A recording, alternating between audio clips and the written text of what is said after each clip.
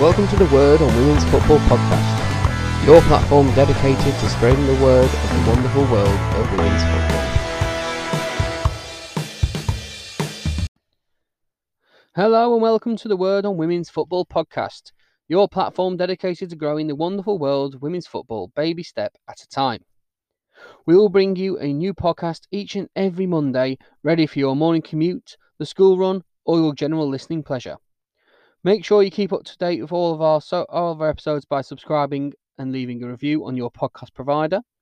You can find us on Spotify, Apple Podcasts, TuneIn, and all major podcast providers. You can find us on Twitter at UKWOWF. You can find us on Facebook by searching for Word on Women's Football Podcast, Instagram by searching Word on Women's Football Pod, or email us on wordonwomensfootball@gmail.com. Now, this is a very special week at the Word on Women's Football Podcast HQ. We'll be bringing you our exclusive chat with Aston Villa defender Natalie Haig. We discuss all the latest news and have an in-depth look at the start of the National League. We start this week's pod by looking at the latest news around the FA Cup. You may have seen in the news that Vitality and FA have struck a 3-year deal to sponsor the FA Cup from the 2021 season all the way to the 22-23 season. Kelly Simmons has come out and stated this demonstrates the power of women's football. We here at the Word on Women's Football Podcast agree with the sentiments. Vitality hope to drive more visibility into the women's game, which can only be a good thing. However, when we look at the standard of the FA Cup, mainly looking at prize money, there is a huge chasm between the two male and female competitions. If we look at the winners of the FA Cup in the 1920 season, which is the season that will be finished, the competition that will be finished this season, the winners will receive £25,000, not individually, as a whole. Now, the equivalent in the men's competition would be a second round win, with the winners receiving £1.8 million between them. I personally don't see how the same game in the men's competition is a second round where not even the Premier League teams or the Championship teams have entered yet. And yet our fantastic professionals, world-class professionals, are getting the same paltry amount for winning the whole competition as a whole. It's disgusting in my opinion. Hopefully the new sponsorship deal may give the FA some more scope to address the monumental chasm between the two competitions. A good news story to come out of the week, though, was that former England striker Emile Heskey has joined forces with Leicester City to become an ambassador for the women's team. The club has brought in the 42-year-old to mentor the players in their transition to becoming full-time professionals. Heskey stated to have this opportunity to work on such an exciting project from its inception is fantastic. I hope that my experience, input and ideas can help Leicester City women in the transition to the next level. However, he's not the only high-profile men's player to speak out in favour of the women's game. Ian Wright has been singing from our hymn sheet for a long while now, from condemning abuse on social media towards our players to appearing on national TV singing the praises of the game. Hopefully this is something that we can see to continue. There have been no WSL or Championship games this week as the players have been away on international duty. With England due to host the 2021 European Championships now taking place in 2022, they were without a team to play during this window. With that, Phil Neville's side played an intra-squad friendly on Friday at St George's Park. This was streamed on YouTube, the FA Player, Facebook and Twitter, which is fantastic to see trying to get it out there on a Friday night. England White went on to win the 70-minute game by 3-0. There wasn't really much to take from the game, but apart from Phil Neville's comments stating that he would like to lead the Olympic team come next summer, adding that the decision is in the hands of the FA. Now, I'm not going to go on a Phil Neville rant here, but as we're moving into a new era with the Lionesses, would it not be better to test some new blood in the role? Someone who one day could fill the space left by Serena Wagman when her time finally comes to lead the team. Hopefully it's not for a very long time and after lifting some long-awaited silverware, but that day will come sooner rather than later. In my opinion, the person we should be looking at to lead Team GB into the Olympics is no other than Gemma Davis. Yes, she's young. Yes, she may not have the experience some managers have, but I have no doubt she'll be a national team manager one day, and there'll be no better place to blood her style. If you're good enough, you should get the chance, and I truly believe Gemma has warranted this chance, bringing Villa up into the WSL from the Championship. She needs to have the chance to ply her trade there. Why not try in the Olympics? Elsewhere in Europe, many countries continued their quest for qualification. Northern Ireland travelled to the Faroe Islands in the Group C test. They ran out emphatic winners, with Simone McGill hitting the back of the net in a 6-0 victory. This handed the Northern Irish a slim lifeline in their quest for qualification, with them 3 points behind second place Wales after playing an extra game. Now, Wales travel to table-topping Norway on the Tuesday the 22nd, a game that is live on BBC Two Wales and the BBC Sport website. This could well be a pivotal game in the race for qualification, and one which is well worth watching. And we have to praise the BBC here for putting this game on actual television. Granted, it's BBC Wales, but if you are a Sky customer, you can find that on your box, or by putting it on the BBC Sport website where everyone can see it. More advertisement may be needed, but we're getting there slowly, and we're getting there eventually. In Group I, Ireland visited 2-time World Cup and 8-time European champions Germany in their 6th out of 8 games. 3 first-half goals were enough to secure the win for Tecklenburg's side, leaving the Irish to fight it out for second place and their potential place in the finals as the best placed runner-up.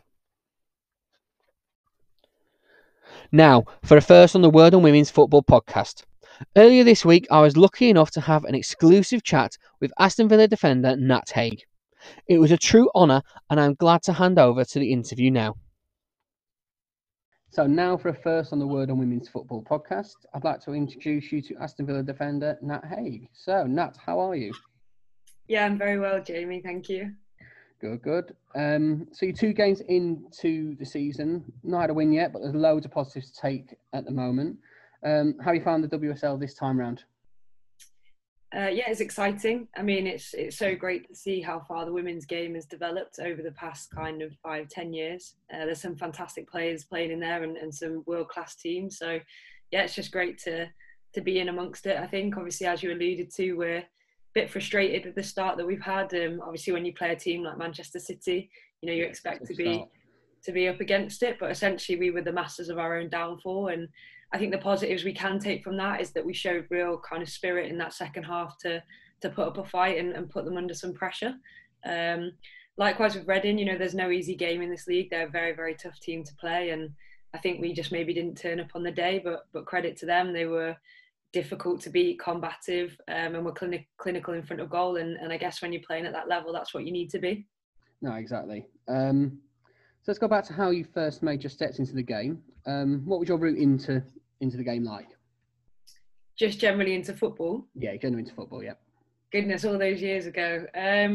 I think it was different. You know, I'm nearly 32 now, so I've been playing for a long, long time. And back when I was young, there weren't that many girls' teams around. I started probably kicking a ball around in the back garden with my 2 older brothers and my dad when I was little, which was obviously probably where my passion for the game started. I remember going to watch them on weekends. My dad was also a referee, which was a bit controversial at times. But yeah, football's just been in the family, so kind of grew up with it. I started playing when I was around 9, but for the first kind of 4 years or so, I didn't really play in a league as such because there weren't enough girls teams to play really. And then played a competitive season at 7-a-side when I was 13, and then went straight to Leeds United in their under 16s for a couple of seasons, and then straight into open age football. So not been playing at a high level really for you know a lot of years, or grown up in academies or anything like that the girls have got now, but some really good memories and experiences of the game, and obviously just delighted that I'm coming towards the end of my career, but I'm delighted that I've been given this opportunity, and I think it's, you know, it's just great to see the provision out there for girls and women's football at the moment. That definitely has come a long way, hasn't it? Who would you say your role model was when you were growing up in football? Well, I have to say my brothers and my dad, because otherwise they'll kill me. But I think in regards to players, male wise, I'm a big Leeds United fan, and back then Lucas Radebe was captain, and he was just an all round absolute legend, like really nice guy, a warrior on the pitch, a true leader. So I really admired him, and I used to go and watch them play quite a lot, and had him on the back of my shirt. And then I think in the women's game, back then there was still so many fantastic players, the likes of Casey Stoney. I played with Karen Walker, who's an England legend or one of the top goal scorers, and she was brilliant with us as kids. People like Karen Burke, Nat Preston, who people might not necessarily know now, but back then were big names in the game. And I think it was just great for me as a kid to be playing around those names and growing up with them, really. Yeah, you looking forward to come up against Casey Stoney's United this season then? Yeah, I mean, I look forward to playing every game in this league. It's we actually played them in a friendly in pre-season. They're a very good side. They've made some excellent signings, and Casey's a great coach. And I actually think they'll be not the surprise package, because I think that would be unfair to them, but I think they'll do very, very well this season. I don't think there'll be any surprise about it. They'll be up there challenging for the title, I think. No, they've certainly recruited well. Looking at recruitment, how do you see all the new foreign talent coming in? How do you think that's going to affect the league in general? I mean, it's a difficult question. I was asked this the other week, and my initial thoughts is that it's great for the game over here. I think it's building the fan base. It's creating links overseas, whereby we're seeing some fantastic talent come into the country and donning the stage, and we're seeing young girls can see those players week in, week out on the telly. I think the only concern is maybe what effect that will have on young English talent coming through, because don't get me wrong, there's some absolutely brilliant players coming through the RTC systems. There's kids in the Wildcats program who I'm sure will go on to be professional in a few years' time. There's players playing in the Championship and the Premier League that probably could play WSL if they were seen or given the opportunity. So it's an interesting one, because I think it's great generally for the game in this country, but I'd still like to see young homegrown talent or players that have been here for a while being given those opportunities. And I think the teams and the coaches that have done that, they're reaping the rewards of that. So it's kind of a balancing act, I guess. That double-edged sword, isn't it, really? So hopefully with this quota system coming next season, we'll be able to progress with that homegrown talent and see those young girls coming through from the academies, kind of thing. So hopefully that'll work there. Looking back earlier in your career, I'd like to talk about your time with Nordsjælland, if at all. How did you find yourself getting there then? Because it's a far-flung place to be. Yeah, definitely. No, it's an interesting one. I used to work at a college and a university, and essentially we were partnered with a charity called Right to Dream, and they are also linked with FC Nordsjælland. So we actually went over there as a bit of a CPD trip, and my boss actually dropped me in it a little bit and said that I was a footballer, and they'd started a women's team at that point, and they were kind of in Division 1 at that point. So there's the top league in Denmark. They were just in the league below that, but looking to get promoted. Right. So kind of recruiting essentially. And my boss kind of dropped into the conversation. Oh, Natalie plays football. She used to play for Yeovil or whatever. Why don't you give her a trial? And then out of nowhere, a couple of weeks later, I flew back out. I had a trial, and the trial was successful. So I ended up signing for them. And unfortunately, I was only there for about eight weeks over the summer, because I was still working full time in the college. But I was really grateful to Hartpury for allowing me that opportunity. And yeah, it's been one of the best things I think I've done in regards to my career. It's nice to go abroad. An interesting move, Denmark. Neutral fans might not be aware of the great work you do with the community around Aston Villa Foundation, but you're awarded with the PFA Community Champion Award. Can you tell us a little about your work with the foundation? Yeah, so I'm an ambassador for Villa and Proud, which is a group that works to promote equality and diversity, obviously as part of Aston Villa Football Club, not just with the LGBTQ community, but across kind of all areas, and they link really closely with the foundation as well, who I've done a bit of work for during the season last year. So I was lucky enough to be involved in a project with the National Literacy Trust. So just encouraging young people to get into writing and develop literacy skills for life, which was really exciting. And funnily enough, I'm going to be involved with something coming up later in the year with them as well. And then I think part of that is a little bit closer to home as well. So over lockdown, we tried to do our best to help support our younger players in our RTC, just by checking in with them, making sure they were okay, putting on quizzes and different bits and bobs, just to show that, we were there for support if they needed us. So it was a real team effort, and I think I've just been lucky to be at the forefront of some brilliant projects. But it's an honour to do it, and like I said, it's something I hope we can continue this year as well. No, definitely, it's a really good pathway to see. So Gemma Davies is one of the youngest managers in the league. Really admire what she's done, given her age and experience in the game. What's she like on the training ground and on the sideline? What a great question.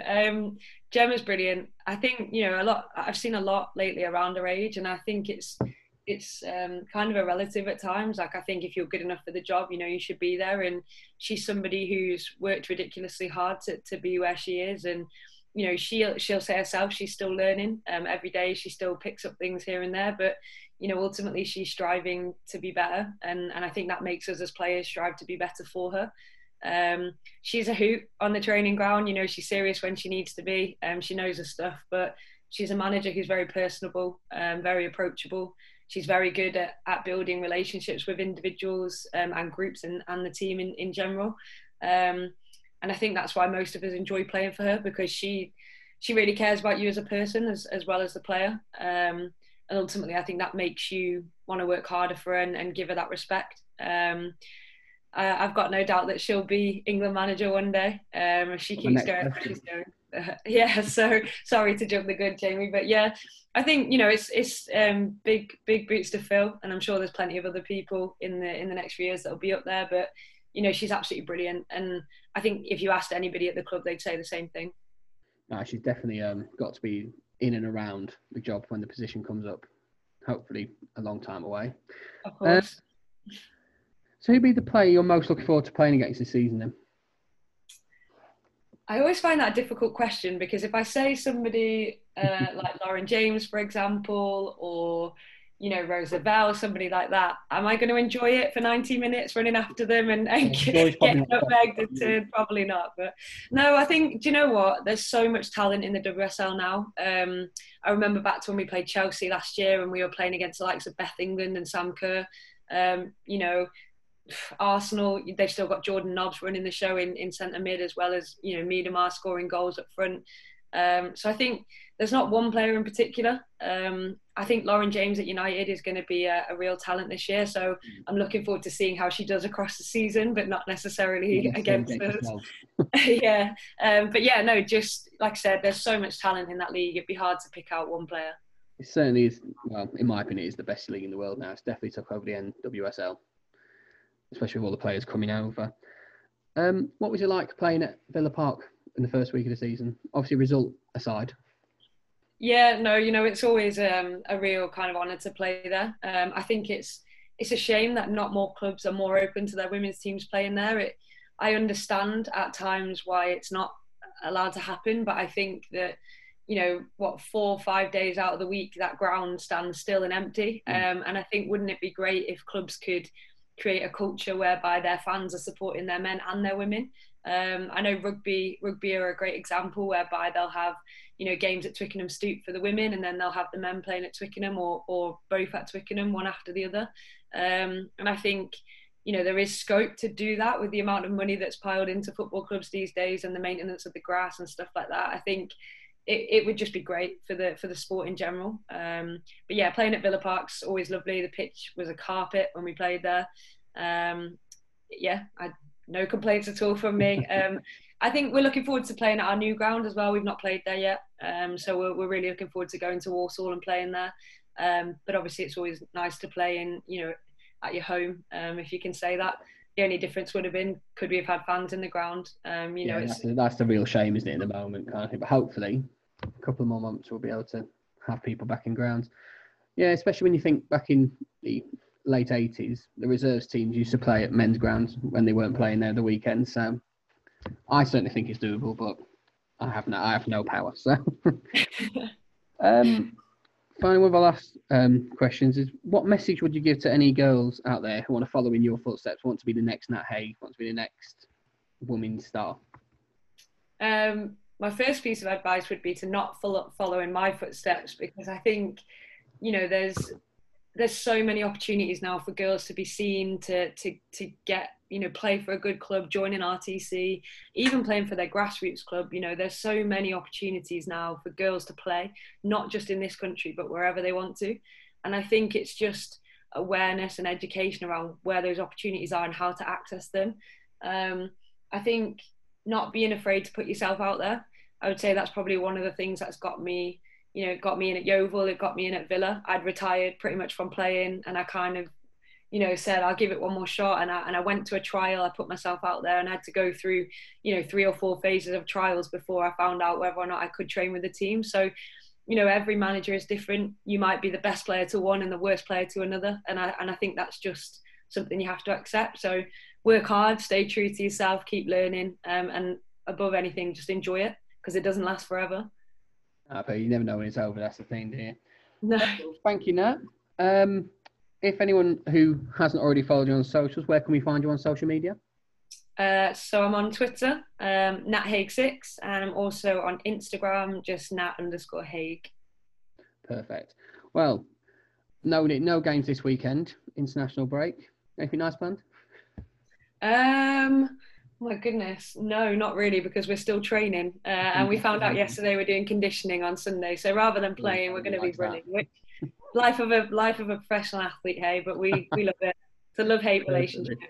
Hope your old team Yeovil will do well against Portsmouth on Sunday. Looking to get their way back into the Championship. Once again, Nat Hague, thank you very much. Thanks, Jamie. It's a pleasure. That was Nat Hague there on what will hopefully be the first of many exclusive interviews. This week sees the new National League season kick off.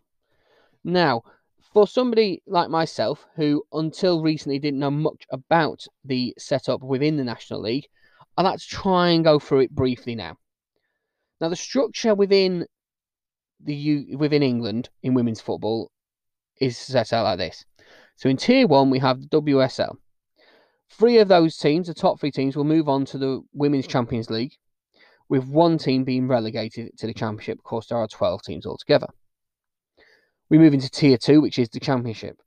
One of these teams, the champion, will be then promoted, taking the place in the WSL from that relegated team, and then 1 team will move down into the National League. That will be then Tier 3. Now, Tier 3, we have the National League Premier Division. There are 24 teams within this league. They are split into 2 conferences. We have the North and we have the South. In the North, we have Burnley, Derby County, Fylde, Huddersfield Town, Hull City, Loughborough Foxes, Middlesbrough, Nottingham Forest, Sheffield FC, Stoke City, Sunderland and West Brom.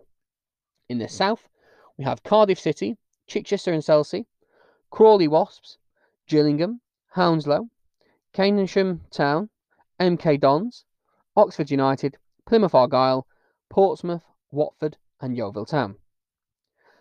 The top from each league, the champion from each division, will then go up into the WSL. Not into WSL, into the Championship. There will be a playoff then between the 2 champions to see who is the overall Premier Division champion. Told you it was getting complicated. So there's 24 teams there. Then we move into Tier 4. Tier 4 has, these National League Division 1 has 47 teams in Tier 4, split into 4 different leagues, or conferences, as you were. We have the North Conference with 12 teams, which has Barnsley, Bolton Ladies, who used to be known as Bolton Wanderers, but they've dropped the Wanderers tag, now become Bolton Ladies. We have Bradford City, Brighouse Town, Chester the Street, Chorley, Durham Sestra, Leeds United, Liverpool Feds, Newcastle United, Norton and Stockton Ancients, and Stockport County. We move into the Midlands with another 12 teams. We have Bedworth United, Boldmere St Michael's, Burton Albion, Doncaster Rovers Bells, Holwell Sports, Leafield Athletic, Lincoln City, Long Eaton United, Solihull Moors, Sporting Khalsa, I apologise if that is an incorrect pronunciation, Wem Town, who used to be known as the New Saints, and Wolverhampton Wanderers. We move into the South East Division with another 12 teams. We have Actonians, AFC Wimbledon, Billericay Town, Cambridge City, Cambridge United, Enfield Town, Hashtag United, who until this season were known as AFC Basildon, Ipswich Town, Kent Football United, Leyton Orient, Norwich City and Stevenage. Then we move into the South West Division with 11 teams. We have Brislington, Buckland Athletic, Cheltenham Town, Chesham United, Exeter City, Larkhall Athletic, Maidenhead United, Poole Town, Southampton FC, Southampton's Women's FC, not to be confused, and Swindon Town. A fantastic array of places there, and a fantastic uptake of teams within the 4 divisions, 4 tiers of English football. I apologise. I really do think that we need to ensure that within the podcast we do look at all of these areas and continue to promote as far and wide as we can. So let's have a look at this week's results. We'll start from tier 3 and move our way down. If you hear your team mentioned during the podcast, make sure you let us know on Twitter, Instagram or Facebook. Some teams will have more of a description than others, mainly because of action I've been able to see or updates I've had from people on Twitter. Anyway, let us start. We'll start with tier 3, which is the National League Premier Division, Northern Premier. Huddersfield Town 3, Fylde 3. Middlesbrough Town 1. Middlesbrough 1. Hull City 1. Sunderland 1. Burnley 2. Derby County 3. Loughborough Foxes 3. West Bromwich Albion 2. Nottingham Forest 2. Stoke City 1. Sheffield FC 0. A very tight division we can see there, with only 2 games gaining 3 points. We see Burnley take an early lead there in the race for promotion. However, there has only been 1 game. A very tough division. I'm very much looking forward to see how all the other teams play against each other. Now we'll take a move into the Southern Premier. We have Gillingham 0, Oxford United 1, MK Dons 1, Watford 4. This game was played at the MK Dons Arena. From what I've heard, quite a good uptake of ticket sales as well. If you're in the Milton Keynes area, please make sure you get down there to see them more often. Fantastic rate of football. May have lost today, but I'm pretty sure we'll have some fantastic games going on ahead within the season. Moving on, we had Hounslow 0, Crawley Wasps 5, Keynsham Town 5, Plymouth Argyle 1, Yeovil Town 2, Portsmouth 2. This was one of the games that we featured in last week's pod as one of our games of the week, as you were. We saw Portsmouth coming from behind twice to secure the draw. Very tight game, very entertaining game from what I have seen as well. That wraps up tier 3. We'll move now into tier 4, which is Division 1, the Northern Conference. In this conference, 2 games were postponed. We had Durham Sestra versus Newcastle was postponed, and Bolton Ladies versus Stockport County was also postponed. One would believe it's due to the COVID restrictions at the moment, but nothing has been released from the league. However, they were postponed a long time beforehand, so read between the lines there, guys. Anyway, moving on to the results. Norton and Stockton Ancients 2, Leeds United 1. Norton and Stockton came from behind in that game to beat Leeds, which is good 3 points there. Bradford City 0, Chester Street Town 1. Briarhurst Town 1, Liverpool Feds 0. Chorley 1, Barnsley 0. Moving more south now, we're moving to Division 1 Midlands. Bedworth United 1, Holwell Sports 2. There's a late penalty goal for Bedworth to get 1 goal there. Holworth Sports were down to 10 players, so they did well to hold on to their lead. Then we move into Boldmere St Michael's 2, Doncaster Rovers Bells 2. the game really paled into significance when there's a serious injury to Holly Rogers there. Everyone at the Word on Women's Football podcast send their best wishes to Holly and really hope she's back for playing very soon. Get in touch if you hear this, Holly. We'd like to hear from you. Moving on, we've got Lincoln City 1, Long Eaton United 1. Long Eaton were down to 10 players in the first half, then down to 9 in the last 15 minutes. They did really well, actually, to hold on to that point after a bit of ill discipline there from Long Eaton United. Now, a scoreline that we've seen quite a few times at WSL this season. We had Solihull Moors 9, that's 9, Burton Albion 0. We had hat-tricks from, I apologise again if I get the pronunciation wrong, Sivan Wright and Jeffries within this game. This is a league record scoreline. Fantastic game from Solihull Moors. Well done, guys. Keep up the hard work. Again, if you hear your name mentioned, please get in touch. We love to hear from you. That other tricky name now I'm going to have, it's Sporting Khalsa 2, Wem Town 1, a very tight game by all accounts. And we finish off with Leafield Athletic 0, Wolves 6. Big win from Wolves there. Moving south again, we move to Division 1 South East. We have Ipswich Town 1, United 0. Now, this game was important because it was the 200th appearance for Lindsay Cooper. Well done, Lindsay, on that performance. Please, again, keep in touch. And there was a stunning volley from Lucy Egan, which, to be honest, the keeper had no chance of saving it. Not many keepers would have had a chance saving that at all. Well done there, Lucy. Fantastic goal. Cambridge United 4, Norwich 1.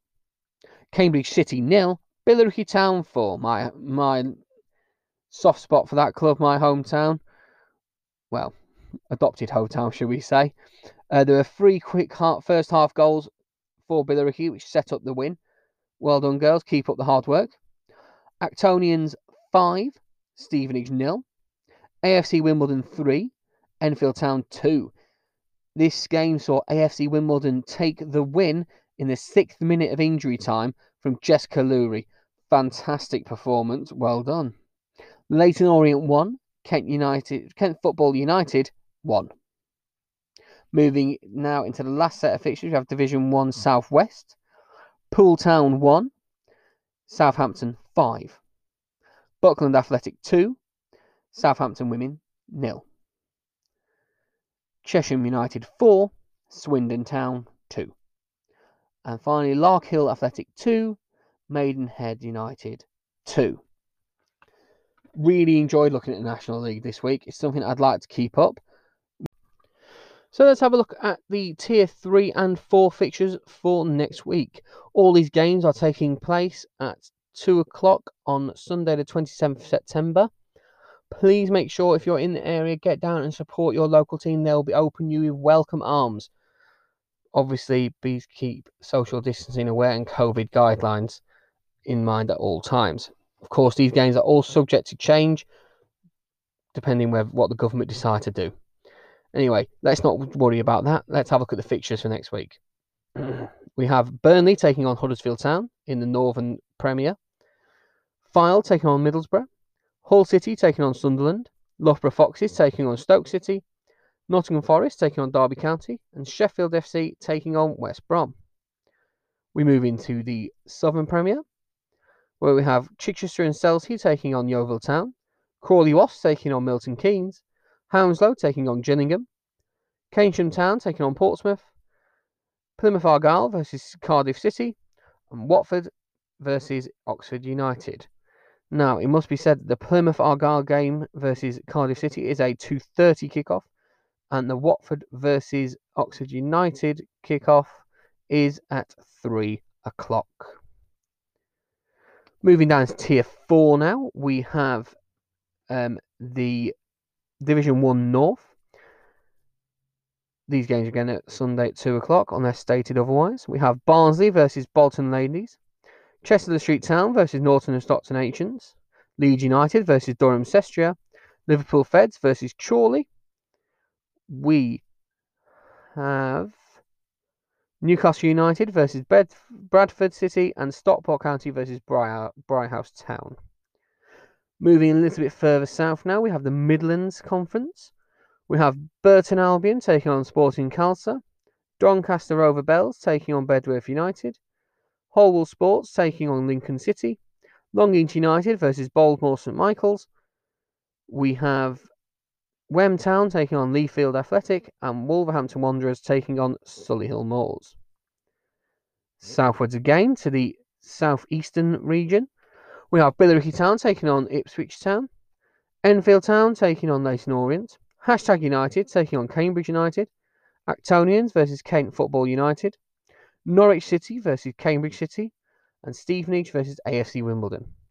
And finally, moving into the Southwest Division, last but not least, we have Cheltenham Town taking on Chesham United, Exeter City taking on Poole Town, Southampton taking on Buckland Athletic, and finally, Swindon Town taking on Lark Hall Athletic. Now, we're very near the end of this podcast for this week. We've got a few last things to wrap up. Last week, you may remember us talking about the We Support Your Local Team tour. However, as always, we've decided to have a little rebrand of this, and we are now going to call it the 94 Tour. Why the 94 Tour, you hear me ask? Because people who follow the men's game will realise that a certain band of fan has decided to take it upon themselves to complete the 92 league grounds or league games from everyone from the Premier League down to League 2. Now, I think, maybe on, please get in touch if you've done this, and we have to have proof though, of course. I think we could be in a minority where nobody has completed all 94 teams of Tier 1, 2, 3 and 4. Word on Women's Football podcast is going to change that. We aim, by the end of whenever we end this podcast, to visit each and every one of the 94 teams within the 4 tiers of women's football. Yes, there are tiers below. However, if I did that, I wouldn't see my family. And to be honest, it would be hard to get a pass out for that many games.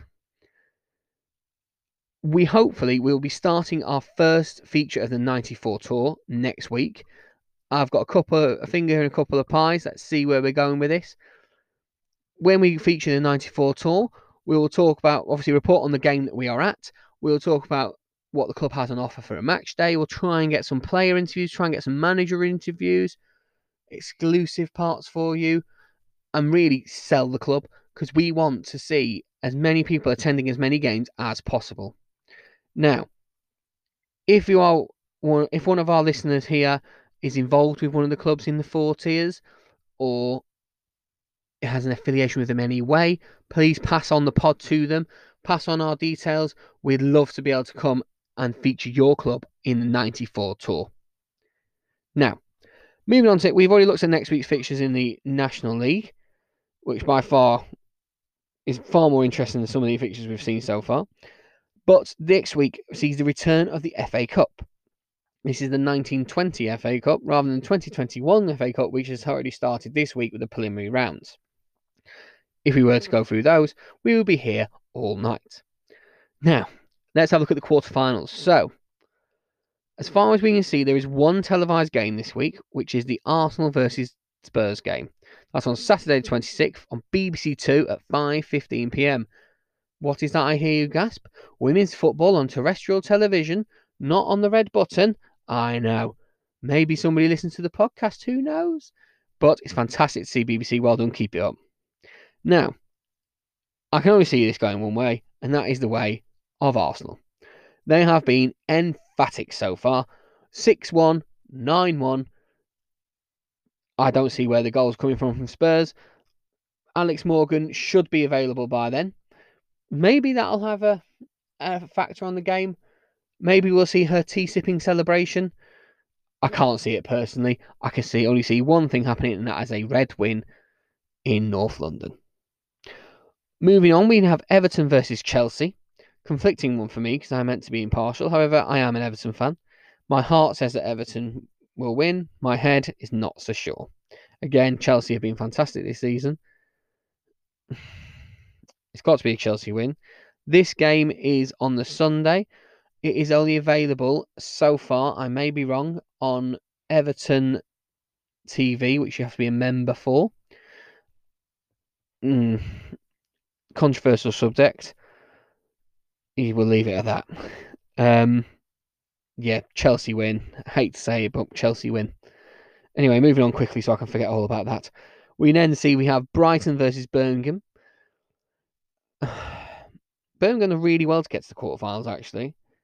And maybe it'd be that little catalyst to keep them on throughout the season. If they perform like they did in the first half against United, they could go on to beat Brighton. However, I can only see a Brighton winning this game. Finally, we see a game that actually could well have been the televised game for the neutral. It is Leicester City of the Championship versus Manchester City of the WSL. Now, I'd love to see a cup upset. I would love it, in the words of Kevin Keegan. However, it's a Man City win for me. So I see the semi-finals looking like this. I see an Arsenal versus Man City semi-final, and an Everton a Chelsea versus Brighton semi-final. A slip of the tongue there, trying to get Everton into the semi-finals. I tried, Blues. Hopefully you can do it for me next week. Now, that sees the end of this, the 4th episode of the Word on Women's Football podcast. I hope you're enjoying it. We had a lovely lady get in touch with us earlier this week, saying how much she's enjoyed the podcast. Please, if you're enjoying it, get in touch with us. We don't know you're enjoying it unless you tell us about it. Drop us a message on Twitter, drop us an email, drop us a message on Facebook or Instagram. We love to hear from you, and if we start getting a few more, we'll start putting them on the podcast, giving you your reviews out there.